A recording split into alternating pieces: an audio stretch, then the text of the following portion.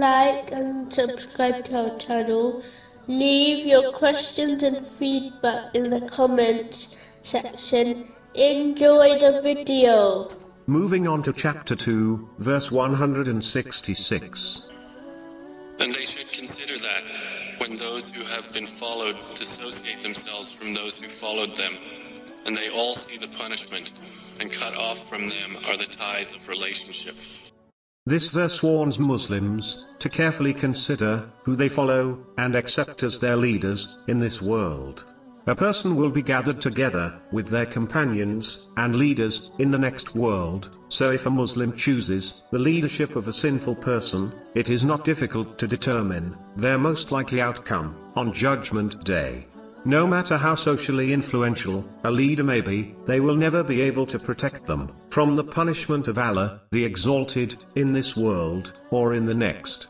They will not be able to protect themselves, so how can they possibly aid others? A Muslim should take note of the reply of the devil when people blame him for their misguidance and sins on Judgment Day. Chapter 14, verse 22. And you responded to me. So do not blame me, but blame yourselves. Just like the people will not escape punishment by blaming the devil, similarly, they will not be excused by pointing fingers at their misguided leaders. People have been granted intelligence and divine guidance, so that they choose correct, worldly and religious leaders. They will not be excused if they fail to make use of these blessings.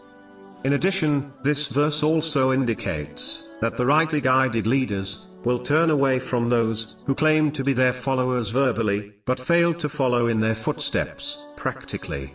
Failing to do this only dishonors the rightly guided leaders, as the outside world will think negatively about them when they observe the bad behavior of their so-called followers.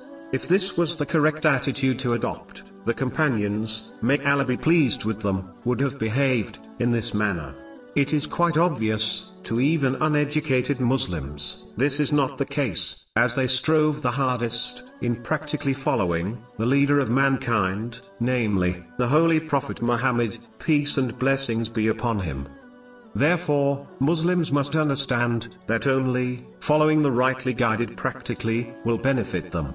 If they fail to do this, they are unlikely to derive any benefit from their righteous leaders.